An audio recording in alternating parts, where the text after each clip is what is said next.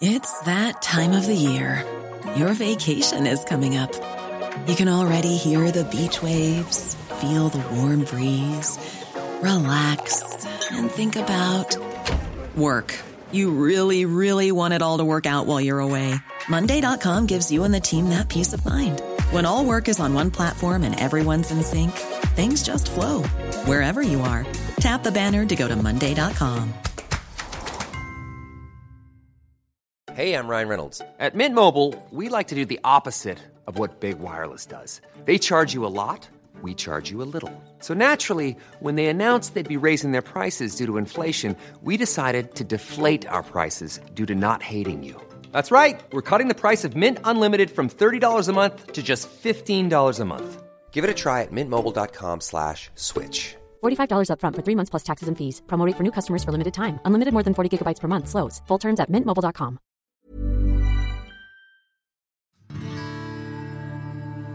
It's winter 1846.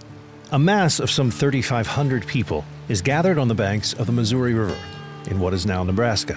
Their leader, a man named Brigham Young, has violated federal law by negotiating his own treaty with the Omaha and Oto peoples, who call these lands home. These people are migrants from their homes back east, outcasts on a long exodus west, escaping persecution by normative American society. They are held in contempt, suspect, widely vilified for their odd religious practices, among them polygamy. 2 years ago, their founder, Joseph Smith, was murdered, and since then, suspicions about this strange society of Americans have only grown. But here, under the open sky, on the wide and wintry American frontier, these people, these Mormons, dream of only warmer days ahead and freedom.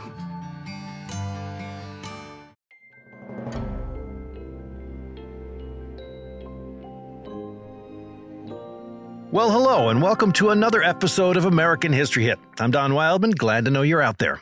As with so much in this mostly immigrant nation of ours, our religious practices, and there are so many, have been, one way or another, imported from other lands and other traditions. Of course, aside from practices of indigenous peoples, Native Americans, few and far between are the spiritual movements that have originated right here in North America. Mormonism is the most notable, if not the most historically consequential. Mormonism is a Christian faith founded in 19th century Western New York, which then migrated west all the way, eventually, to creating the state of Utah, where it is based today in Salt Lake City. It's a pretty wild tale, in fact. And if you're not familiar, it's an incredible origin story. One we'll seek to tell in the company of Professor Peter Coviello of the University of Illinois. He is author of the award-winning book, Make Yourselves Gods, Mormons and the Unfinished Business of American Secularism, published in 2019. Welcome, Peter. Great to have you on the podcast. Thank you very much. I appreciate it. Thanks for having me. Right in that title, there is a lot to talk about in this subject. I mean, it's an amazing subject, which, like so much American history, is full of some level of awareness for most, but so much cloudiness and even conspiracy. I mean, there's all kinds of levels to this story, isn't there? Yeah, absolutely. It was part of what made it exciting to start to try to write about and try to tell a story about. Yeah, exactly. As I say there, we're going to concentrate at first on the origin tale, where this all begins, and eventually get ourselves into sort of the more nuts and bolts of the practice of the religion itself, which is so deep that I certainly didn't understand it. So, Peter, your book opens with a scene set in the winter of 1846 with the Mormons camping alongside the Omahas and the Otos, Native American tribes, near the Missouri River in what is now Nebraska. And they're on their way to what will be called Utah. So why do you start with this scene? What is this pivotal moment about? Yeah, it's an incredibly dense moment. So it's 1846. Mormonism has been around kind of a while, but in our terms, not that long, 16 years since the Book of Mormon was published. Since then, they've migrated from New York to Ohio, to Missouri, where they were murdered in the late 1830s, moved back to Nauvoo, Illinois, where Joseph Smith, the founder and prophet, produces all these breathtaking and breathtakingly heretical, from the perspective of sort of normative Protestantism, revelations. He's murdered in 1844. And the Mormons realize there's no place for them in what is for them the continental United States, so they want to pick up and move west. Who are they camping with? They're camping with native peoples also, in certain respects, fellow refugees from an imperial America who's cast them out. Why? For racial deviance, for what, again, normative Protestant America wants to understand as like a kind of heathenishness, which is also expressed as racial deviancy, which is also expressed as like degeneracy, sexual degeneracy. What does normative America think of Native peoples? Well, they're not monogamous like us.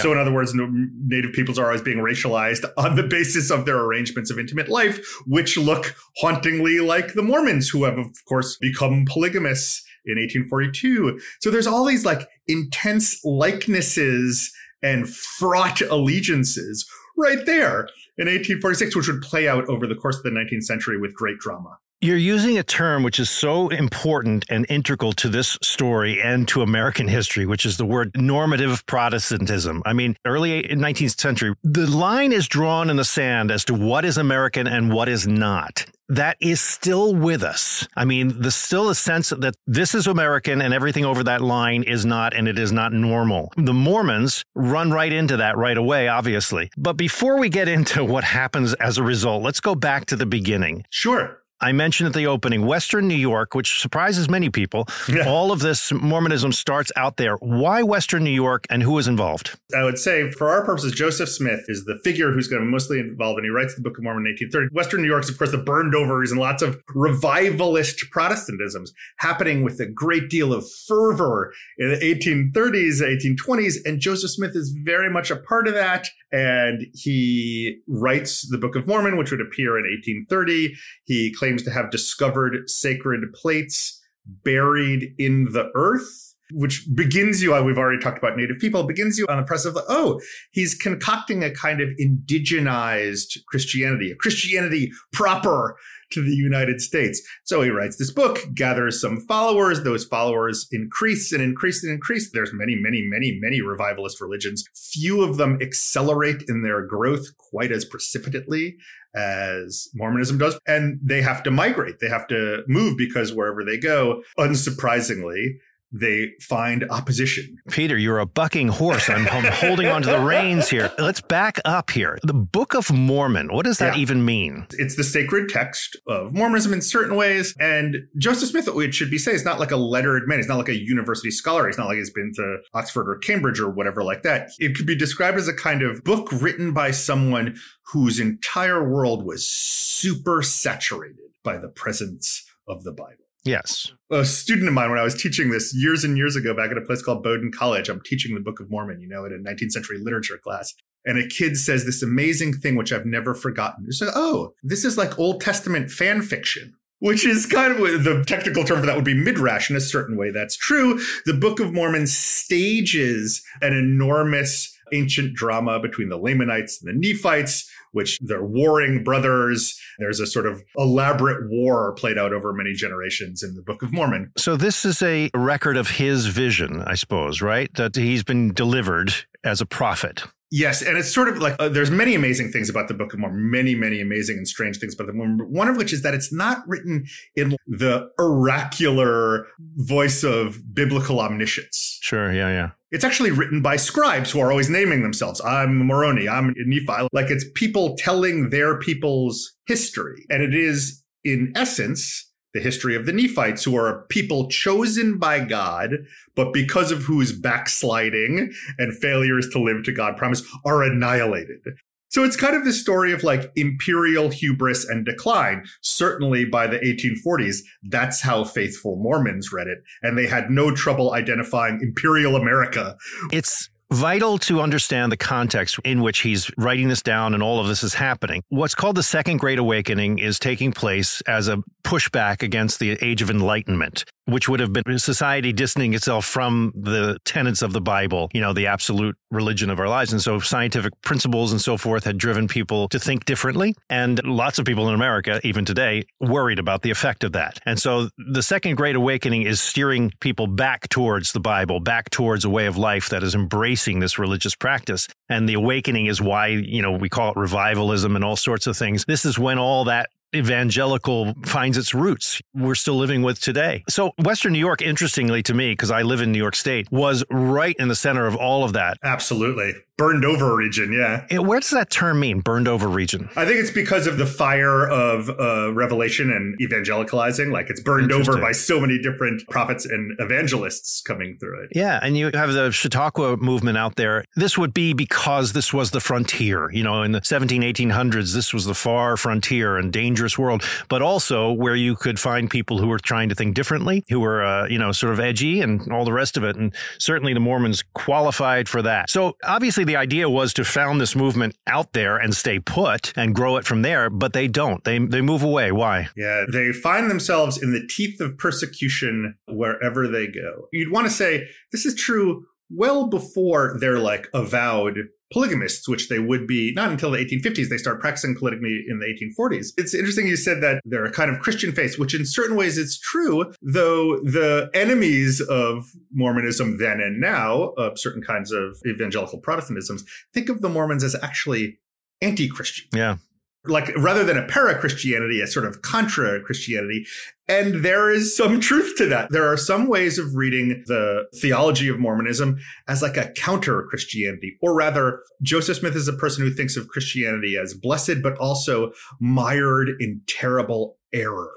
That are mistaking lots of things about the nature of God and the nature of persons and the nature of their interaction. And Christianity for him, in a certain way, an apostasy from what he wishes us to understand is the real state of relation between persons and gods and the world. And that's some heavy stuff, you know? So give me 3 reasons why Mormonism was scary to your average Christian in America in those days. It's funny. That's a great way of asking. It's not because, like, when you're talking about the Second Great Awakening, like, a lot of the things are, just as you say, counter-enlightenment, but a lot of them are also counter-Calvinism, which has, of course, been this, like, heavily important tradition and a religious tradition that, again, you know, you just say the word Calvinism, you know, imagine this furiously other God, this God who's inapprehensible to his mere subjects. And his only relation to them is kind of like Moby Dick's to humankind. Like, it's kind of dislike, but it's mostly inapprehensibility. And these religions are rewriting that. And I can't think of a religion that is counter-Calvinist more vehemently than Mormonism.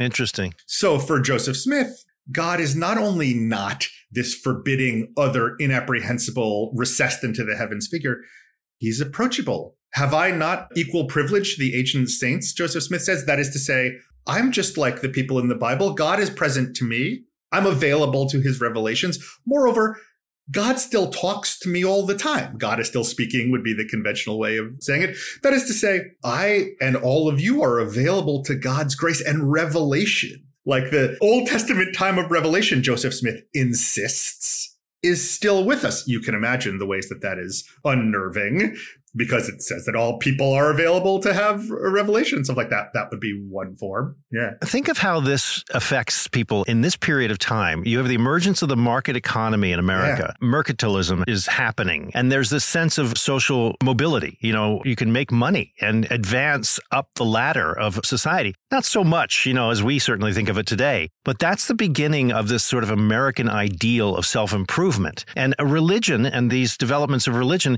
fall right in line with that, and perhaps are even the seeds of that, because the philosophy is I have a relationship with God that's apart from the priests and apart from the hierarchy. What God has for me, I can own and possess and move forward with, right? Don, that is such a good way of framing what will become the most dramatically heretical promise of Mormonism. Yeah. Which is, and Joseph Smith is kind of a graphomaniac. He writes and writes and writes and writes, and his revelations are very offhand. But he writes himself toward a sense that not only is God present in the world, not only is God still speaking, not only is God in the flesh available to me in the flesh, you in the flesh, but that it is the fate of humankind to become gods. That God is, in fact, not this radical otherness, but like a sibling human, someone who was a person and became a God, and is in that way exemplary to us, went by grace to grace to grace to further. And this is what Joseph Smith calls exaltation. By exaltation, he means like the fate of humankind in its divinization. God loves you so much, Joseph Smith's God is, that he wants everything that you might love about this worldly life, pleasure, friendship, materiality, the flesh, to go on eternally. which you will have in eternally as a God yourself. So that's his famous statement that I use for the quote of the book. You have got to learn how to make yourselves gods, which takes exactly the thing you said about the sort of like self-improvement and like sacralizes it and puts it at the scale of like the heavens, you know? Right. You can see coming down the road all the bodybuilding that's going to happen. The Arnold Schwarzenegger's going to embrace this big time. Okay, so let's get back to historical events. How are they chased out of New York and where do they go? Oh, they go to Ohio. They're always trying to find room for themselves. What they will understand is to like be themselves and to make their own rules. Though, of course, there's something menacing to, again, a variety of normative Protestants about people who are walking around understanding themselves to be living in a state of direct revelation with God, who are organized around this charismatic figure, Joseph Smith. The word that we tend to use now for like religions that don't seem to us to be legitimate religion is cult. Right. What all cult means is like it's a set of faith practices and beliefs that have not yet adhered themselves to a variety of norms. And Mormonism didn't do that. They went to Kirkland, Ohio. They built a temple there. Again, find disapproval there. And Joseph Smith is really immediately understands himself to be in the process of evangelizing, like getting more people into, and is quite successful doing that. They eventually head further west because exactly as you say, the west is where it's happening. They go to Missouri. And this time scale of this is incredibly brief. Like the Book of Mormon comes out in 1830. The Governor Boggs in Missouri in 1838 issues an extermination order. Wow. That's 1838. That's 8 years they've gotten to Missouri. An extermination? I mean... Yeah.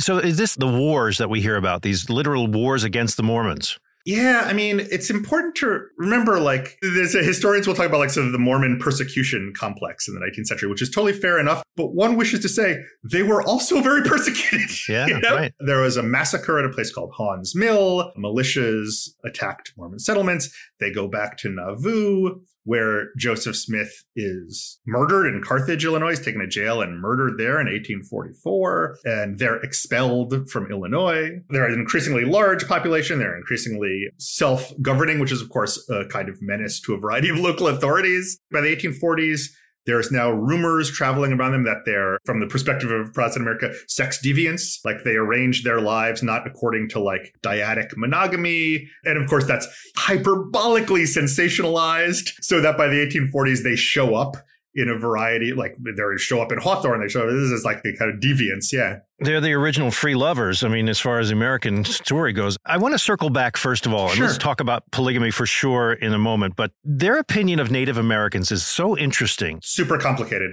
Yeah. You mentioned Lamanites. This is in the Book of Mormon itself. How did they view these tribes and these indigenous peoples? It's a knotty question. So on the one hand, here's what happens in the Book of Mormon. There's these brothers, Laman and Nephi, and the bad brothers are the Lamanites, and they're cursed with dark skin. And it seems just like 19th century conventional racism at its most vivid. Like, oh, the villains are the dark-skinned ones. And he spins the myth of the lost tribes of Israel coming to America and becoming the native peoples. And there's an easy way to read the Book of Mormon as just like wrought round with the most conventional racist tropes of the 19th century. And, you know, there's some truth to that. At the same time, the Book of Mormon is finally about the defeat of the Nephites, the supposedly righteous white children of God, because of their backsliding, are annihilated. And the Lamanites are the sacred remnant, as the Mormons will say. So for the Mormons, the native peoples, who they will refer to in scriptural terms as the Lamanites, are both the carriers of the sacred remnant into the future. And they also represent, these will be the people with whom the righteous will be allied to lay waste to the imperializing Gentiles. So, of course, their relation is wrought round with like settler colonial racism, but also with this countervailing sense of native peoples as super important to the project of like a weirdly anti-imperial project of laying waste to the backsliding imperial nation. Was there any of the sort of lost tribe of Israel in this? Yes, totally. Oh, okay. Like when people say like Joseph Smith like digests the early 19th century and reproduces it scripturally, that's absolutely a part of what he thinks. He's thinking of that allows him to come to the revelation that, the native peoples of North America are probably the Lamanites from this ancient sacred drama. And so his job, or Mormonism's job, is to Christianize these people who were the original Judeo folks. Well, not yet, though again, complicatedly, not exactly Christianize, because they understand themselves as having made enemies of Protestantism. Like the Protestants refuse to think of the Mormons as properly Christian. And indeed, they think of them as like heretics, as people who are deranged by the sort of extravagances of belief that they keep naming religion. That's from the perspective of normative Protestantism. So the point wouldn't be so much to make them into Protestants. The Protestants had been trying to do that with great, in fact, violence across the West for a long time, but to align with them as like fellow refugees from an imperial America. Though, of course, the Mormons will also be happy to express imperial America when they go out west as well. Right. Was there a sense among Native peoples that this was a good thing? Like, let's welcome these people because they don't want to change us. Well, yes and no. Like, there are certainly people who are converts, though. There's a great historian named Ned Blackhawk who's super smart about like, well, one has to read every tale of conversion and a sort of like comedy between Native practices and local spiritual practices in the context of like extraordinary bloodletting. That is to say, there are a lot of wars going on, intra-tribal wars, equestrian tribes, non-equestrian tribes, and people are trying to survive. And that means making allegiances that are forged in the fire of like great violence. So when they go west, there are certainly Paiute bands like Kenosh, stuff like that, who will attach themselves to the Mormons as a kind of protection against like equestrian bands of Utes who continue the practice of enslavement, and the Mormons were sort of opposed to that. At the same time, by the end of the 19th century, like a lot of people, you'll know the ghost dance religion that flourished in the West in the later 19th century, and a lot of Easterners attributed it to Mormonism. Like it was a kind of revivalism, and they thought, you know who's behind this? The treacherous Mormons are behind this. Once again, because in the East, people kept saying what the Mormons are trying to do is league the native peoples against the Americans. There you go, man. These guys were suspicious. Yeah, they were. And there's like partial truth to that, right? Like the Mormons are on the one hand taking the lands of native people. Yeah. On the other hand, they do wish them to align with them as against the invading armies of the Americans of the East Coast, who they refer to as kind of Americans as Gentiles, you know, like the fallen people. I'll be back with more American history after this short break.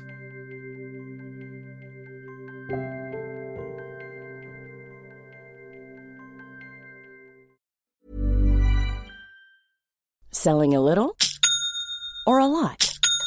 Shopify helps you do your thing however you cha-ching. Shopify is the global commerce platform that helps you sell at every stage of your business. From the launch your online shop stage to the first real-life store stage, all the way to the did we just hit a million orders stage.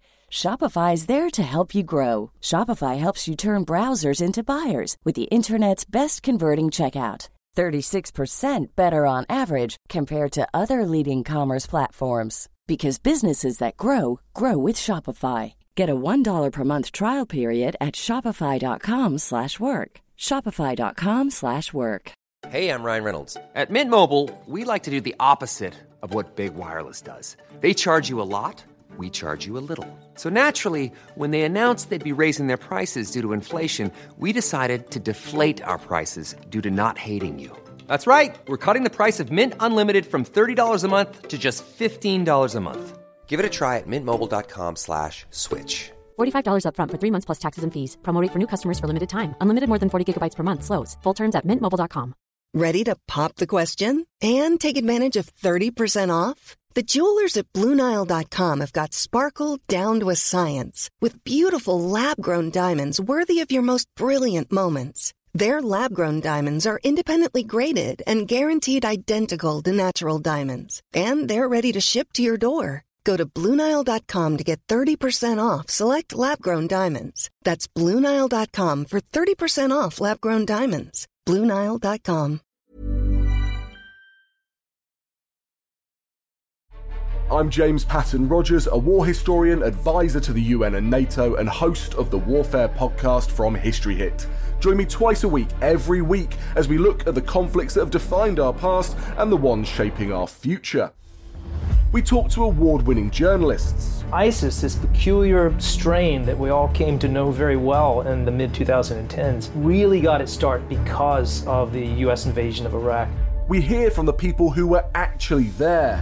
The Sudanese have been incredible. They have managed to get supplies to people, to individuals who are suffering. And we learn from the remarkable historians shining a light on forgotten histories. For the most part, the millions of people who were taken to those camps were immediately murdered. Auschwitz combined the functions of death camp and concentration camp and slave labor.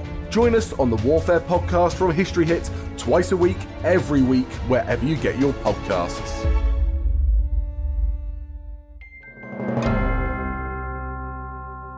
So 1844, Joseph Smith, the founder and original leader of this whole movement, has moved them out to the Midwest. He is killed by a mob along with his brother. Who takes over as leaders at that point? That is in itself like a fantastically intricate story about what happens to your faith practice when its charismatic leader is murdered.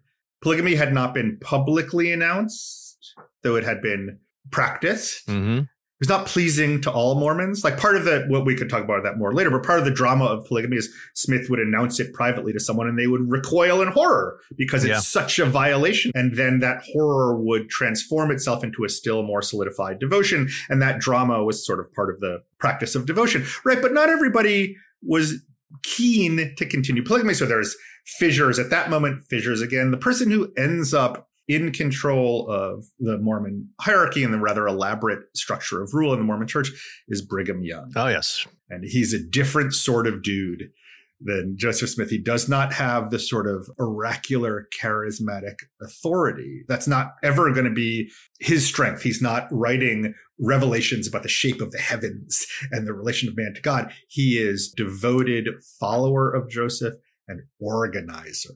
Systematizer. One historian calls him one of the great colonizers of his age. Oh, interesting. He's kind of the left brain versus the right brain. I mean, dude, that's a smart way of saying it. Yeah, because what do you need when you have this religion of revelation that's unfolding and unfolding and unfolding? You need someone who's going to build structures. And man, was Brigham Young the guy to do that? Is he the decider of going to Utah, what becomes Utah? Yes. Yeah. He takes the Saints to Salt Lake. They map out territories. And the plot is like, we've been persecuted here in America.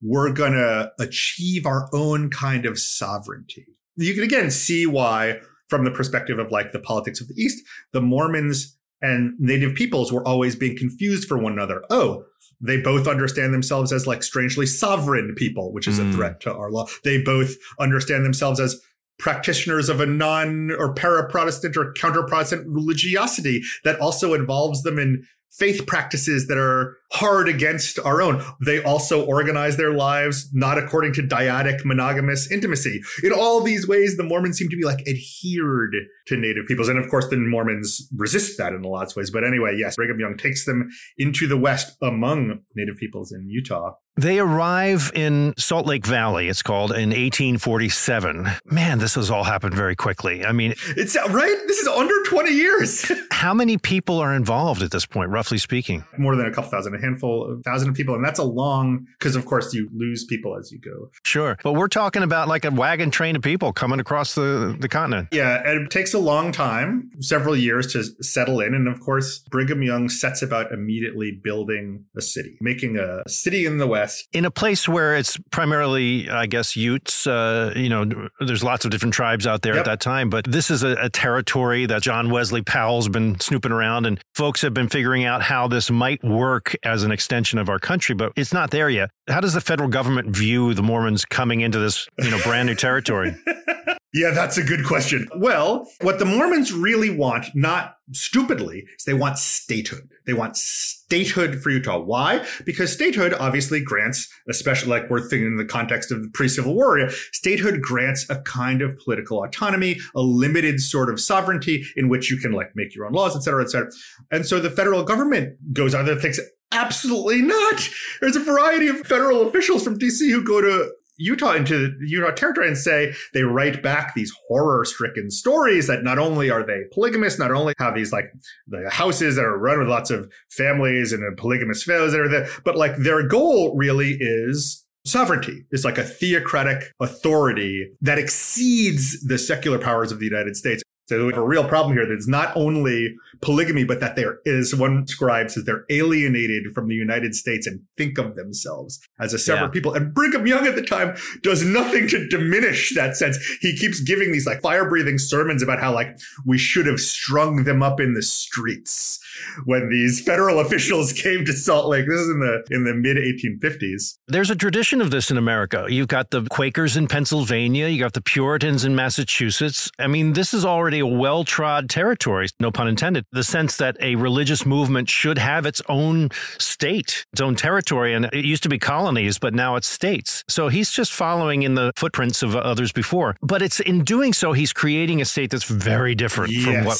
the United States is picturing itself as being. So now let's talk about this. So what are these strange moralities that we're dealing with in this new society they want to create? Right. Well, 1847, 1848, like a fully 1/5 of the federal army goes west and is set to lay waste to the Mormon settlements. There's the Utah War of 1857. That's not what happens. Mormonism survives. Part of the reason Mormonism exists in so many different places in the West is that Brigham Young, not stupid, sends encampments to all over the West, California, Mexico, et cetera, et cetera. But they don't. So they're in fact afforded the chance over several decades to do a kind of world building. Brigham Young's got a lot of problems all at once. Like he is presiding over a now avowedly polygamous devotional practice. Like the Mormons are polygamous, you know? But I have to stop you. What does that mean? Polygamist in a world of people who don't have any idea what this means. What do you say? Yeah. So, I got to speak in several tongues at once. So from the perspective of Americans back east, oh my God, they're like lascivious men who are taking several wives and understanding that to be righteous as though they're Old Testament patriarchs. It's not the Old Testament. It's 1850. Mm-hmm. So there's like, so polygamy seems like a kind of enormous sex scandal. Yeah, right. And so the idea is that there's all these like decadent, lascivious men using religion as a pretext for the satisfaction of their quite this worldly lusts. So that's the anti-polygamous line. From the Mormons' perspective, it's a much, much, much more interesting case. Like polygamy is not, and this is for me was an important thing to learn. Like polygamy is not some sort of like notional addition to Joseph Smith's religious cosmology. It's not like a thing, oh, well, you know what would also be cool? Polygamy. Yeah. No. It gives expression to the thing that we talked about earlier, that humans for Joseph Smith are embryonic gods, are people waiting to become gods. And the thing that adheres people and gods most closely is that they all inhabit the same flesh, that God is made of the same flesh as you are, as I am. And it's this worldly, carnal, pleasurable life that vouchsafes to you the almost inconceivable fact that you are currently now in the mortal world living in the body of a God unenlarged, which is amazing, right? And for Smith, polygamy is part of the way that you learn, rather you unlearn the sense of yourself as like living in a body that's fallen, that's mired in like Pauline corruption. It's like this training ground for you to come into this super denatural, like it's not supposed to feel correct or right. It's supposed to feel like completely undoing. And for Smith, that's so polygamy is a part of the drama of exaltation. By the time it gets to Young, he's got to organize it. I mean, I must say I'm very naive about this. My assumption was that in a patriarchal society, this was just, taking it to an extreme. Good for us. We have this idea of creating more of ourselves. So let's instate this idea of polygamy so that a man can have more than one wife and therefore proliferate himself. Yeah, absolutely correct. Just a practical notion, but you're putting it in the context of theology. Yeah, man, I think that is absolutely correct. That's absolutely correct. Like, it is a practical notion. Like, well, we're patriarchs like the Old Testament. So there's a lot of readings of Mormonism that say like, oh, they're imitating the Old Testament. And I get that. But like Joseph Smith is not really imitative. The Old Testament figures are models, but he's not in imitation of them. He's just living like them. So much of Mormonism is about overturning normative kinds of Christianity. Wow. So I'm under convinced by the imitative model, though you're totally right. Like reproduction, expansion, all that stuff is true. All that stuff is absolutely true.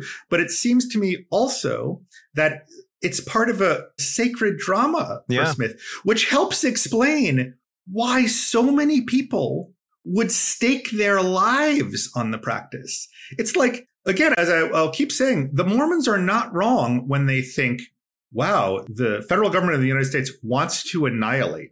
Yeah.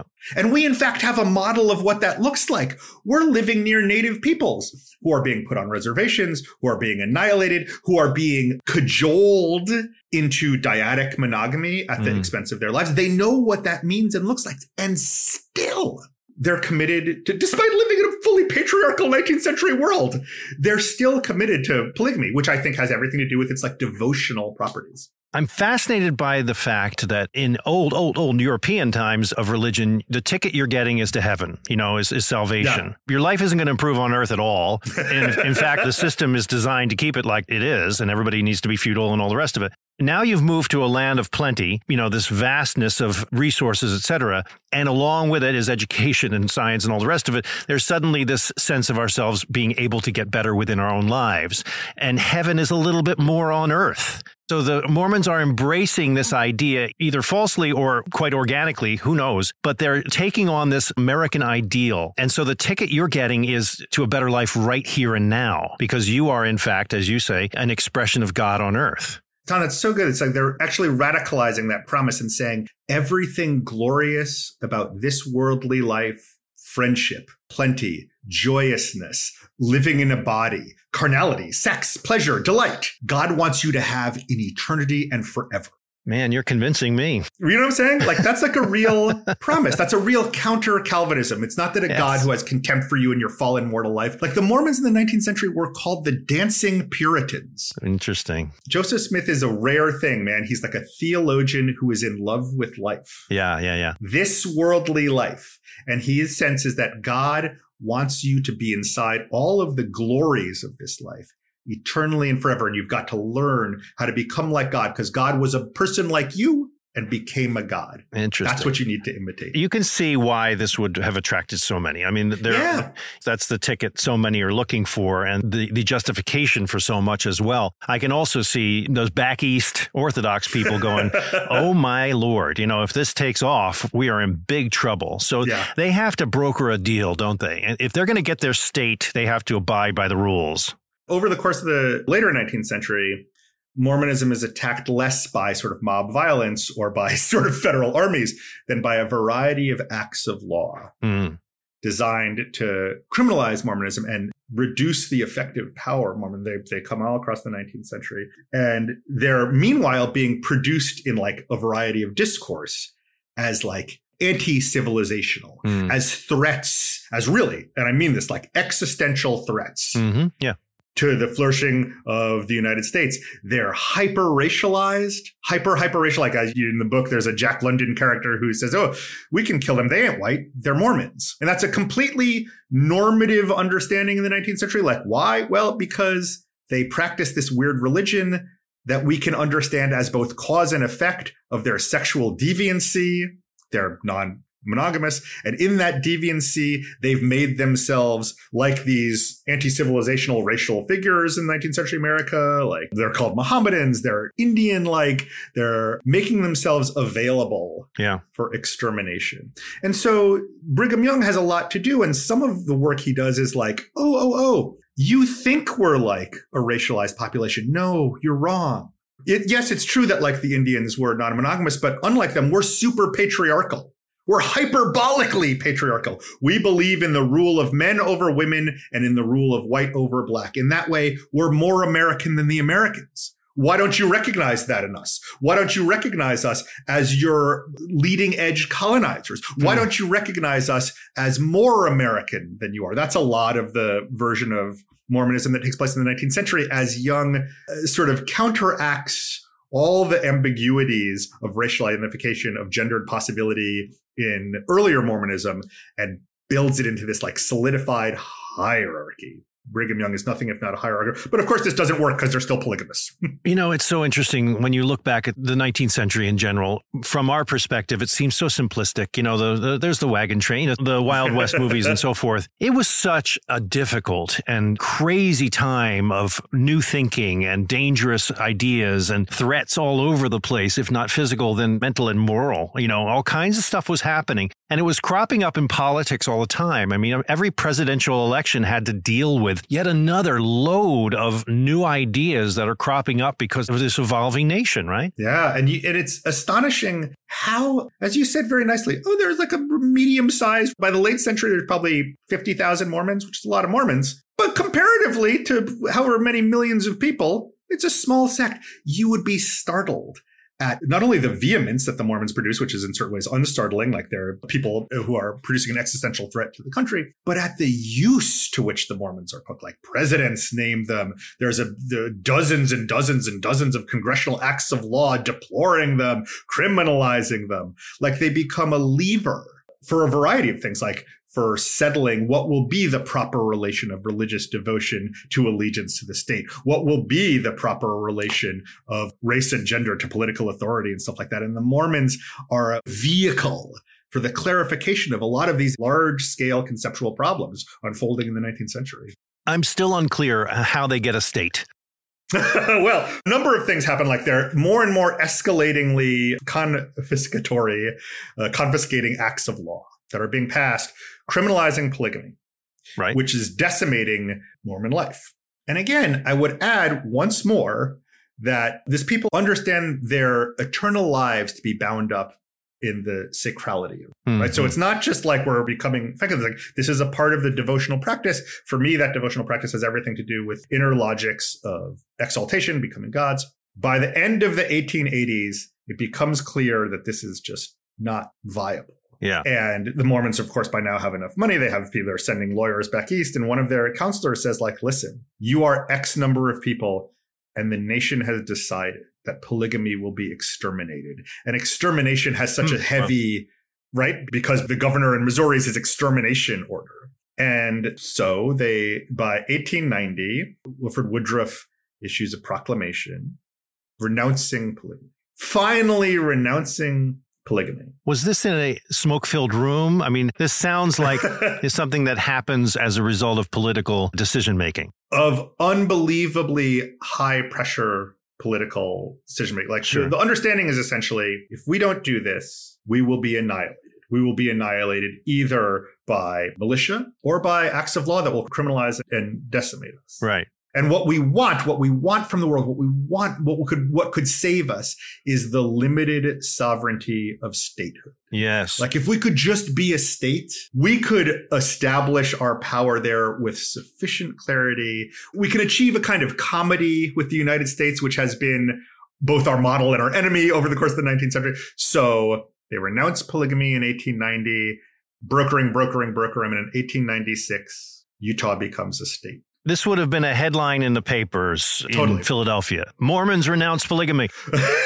The statehood, definitely. Yeah, but I mean, in terms of like the changes they were willing to make was public knowledge, and suddenly the goalposts moved. Right. Well, there's a lot of contention about that at the time. By the early 19th century, it'll be unclear whether senators can be seated because have they really renounced polygamy or did they just say they renounced polygamy? A great Mormon historian named Kathleen Flake writes about this really beautifully. There's a lot of contention about the seriousness with which anyone should take this avowed ending of polygamy, right? And that's contentious for a long time. But it seems to me that part of what happens eventually from the perspective of Mormonism itself is it comes to understand the period from like 1830 to 1896 as the sacred drama itself. Like there's the Book of Mormon and that's fine, but the real sacred drama of Mormonism is the migration and the building of temples and the persecution and the eventual achieved comedy with the imperial United States, and they become another religion. Yeah. And again, I totally take the point that it's a fraught assimilation. There'll always be a peculiarity about Mormonism. They will always be recognized as having been marked out in their devotional past as deviants. Yes. And that produces a lot of complicated 20th century effects. I'm sorry, you've gotten me all riled up here. The sense of it is that you've got a very high-minded theology that's really challenging and really radical. Yes. That within the century, within 50 years, ends up sort of, I don't want to say, is it dumbing itself down, or at least sort of calming itself down to a point where it can be considered legal and civil and understandable and welcome. And by doing so, that must have alienated a lot of Mormons who were, I'm in this for the richer stuff, guys, not this American thing. This will surprise you not at all. Fundamentalist Mormonism begins here. Yeah. That's so in the FLDS fundamentalists who are still polygamists, like they understand in a way not unreasonably, like, wait. Yeah. I didn't understand polygamy as just this thing I got to do. I understood it as part of a devotional practice that was inside a theology of exaltation, right? At the same time, like I would totally grant also like what you've just said is really the case that the book sort of makes, and it's interested in what has to happen to a set of devotional practices for them to become a part of the secular nation. But of course, like Mormonism doesn't stop being Mormonism. It still has at its center the promise of a God more gracious in what he gives than any sort of previous, certainly Calvinist God would. So that's also certainly the case. But just like you, I'm super interested in like what has to happen to an entire sacralized cosmology. Yes. To make it amenable to the secular orders of the United States. And by secular, we don't mean anti-religious. We mean like that accepts certain things as religion, certain sets of practices as religious, and certain as not, certain as like zealotry or heathenism. Two men haven't even mentioned where women fit into all of this. Yeah, a lot to say about that. So in the 19th century, if you wanted to attack Mormons, one great way to do it was say like, the polygamous wives are slaves. Yeah. They're enslaved to these domineering men. And my colleague in American Literary Studies, a woman named Nancy Bentley, who is so smart, says that like polygamy is the servitude that sanctifies monogamy as freedom. As though like monogamous patriarchy was totally fine, like compared to polygamous patriarchy. So, and the Mormon women, as a historian named Laurel Ulrich says, they don't really like being figured as just vacant-minded, subservient figures. And indeed, part of what super interested me in the early in Mormonism was like the ways that a variety of women saw in the cosmology of exaltation a pathway to power and divinization, a way to like understand themselves as capable of revelation. Part of what it seems to me happens over the course of the 19th century, certainly when Brigham Young takes over and means to systematize Mormonism, is he means to clarify the hierarchical relation between men and women and uses polygamy to do that. Whereas for a lot of women, it seems to me, again, in the Female Relief Society, say in Nauvoo, there was a lot of like unsystematized possibility for female power. Mm-hmm. Yeah. And divinization that was inside something like polygamy. And Brigham Young sort of works to radically hierarchize Mormon social life so that gender is not just a division, but a hierarchy where women's role is reproductive rather than like a Smith-like prophecy or something like that. And that has a lot of serious effects. One of its effects is not to alienate all Mormon women. Like lots of Mormon women, lots of polygamous women found great possibilities for devotional practice inside polygamy, even as others found it a scene of just great loneliness and suffering. It wasn't an absolute given that this religion would end up so conservative, was it? And that's how we think of it today. It's a Mitt Romney. You know, we all think of that Republican ideal of Utah. You know, I mean, whenever I give talks and stuff like that, I say, listen, my expertise like ends in 1896, truthfully. But, you know, I'm a person as a scholar. What do? I do American literature and queer theory. I study the history of sexuality and the racial history of sexuality. And it seems to me that the Mormons are marked in the 19th century with violence and vehemence as sexual deviants, as people who are racialized in their deviancy and have made themselves available to murder and extermination. There's a Mormon writer named LaShawn Williams who thinks this is like a traumatizing passage in Mormon life. And one effect of that is to make 20th century Mormons pretty vehement in their cutting distinctions, like we are not them. We will not be confused for them. We are going to commit ourselves to a family theology.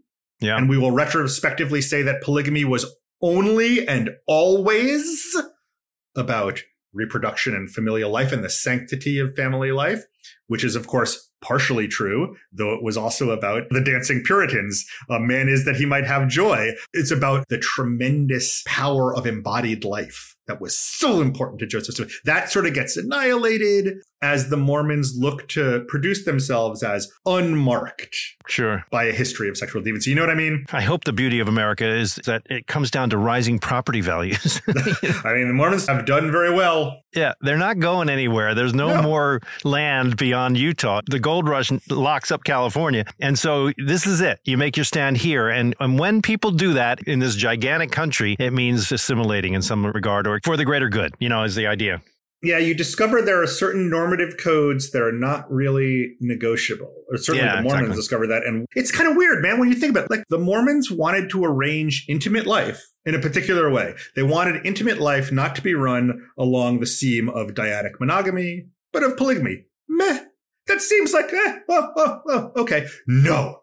The state itself, in all of its amassed powers, said no in thunder. No in thunder. And of course, we live in the constantly renegotiated aftermaths of that, which made, for me as a person who thinks about the history of sexuality, a tremendous, painful irony in the Mormon church committing itself to the Anti-Gay Marriage Act in California to restore the proper definition of marriage. And you're sort of like, oh, the whole religion begins in a moment of great contestation over the proper definition of marriage, and people who were brought to the brink of their own annihilation by their willingness to contest the state's narrowed definition of marriage. So those are only some of the large ironies. When Mitt finally gets to be president, it's all going to change. Watch out. Yeah. I had to ask one more thing about the relationship with Native peoples. Did those tribes do better in the state of Utah, in their reservations and their lifestyles? The do better is on such a grim and sliding scale. Put it this way. Part of the way that before the polygamy revelation, Mormons look to show themselves as already assimilated. We don't need to give up polygamy because we're already super Americans, is in their actions as colonizers. Like, we understand ourselves as the heroic white people of this land, and we're doing God's holy work of colonizing this space for America. So it's not like the Mormons were these like super generous anti-racists and then became settler colonialists. They have this super fraught relation to the Native people who they think of as sort of allies in some ways, as co-refugees, but they also are super normative in their understanding of themselves as colonizers, having a supervalent right to their lands. So, and then of course, in the 20th century, there's a variety of practices of, just as you say, conversion, whereby Native peoples are meant to become believers.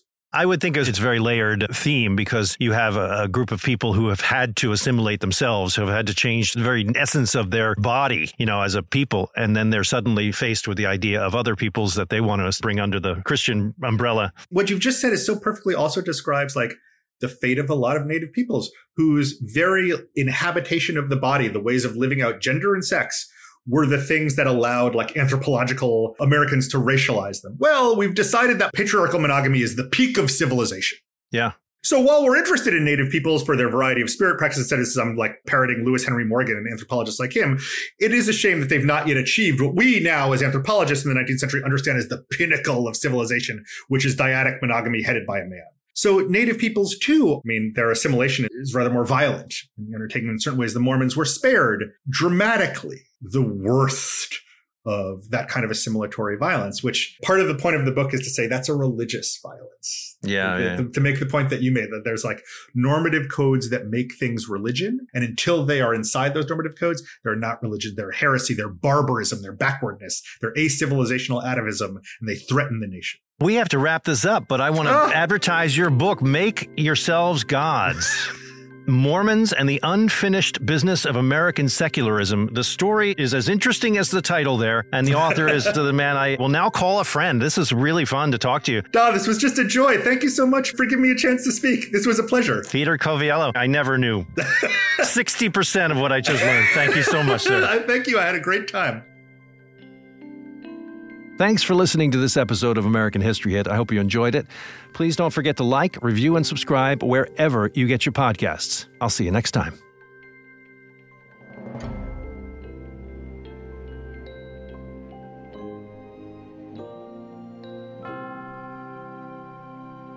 This podcast includes music from Epidemic Sound. Where can you hear about the history of a lifetime? The Times has a new podcast about the lives that define the age we live in. Each week, through the obits pages of The Times, we bring you the stories of scientists, politicians, pop stars, athletes, and many more. What they did in their lives, why they did it, and how they did it. Your history, available wherever you find your podcasts.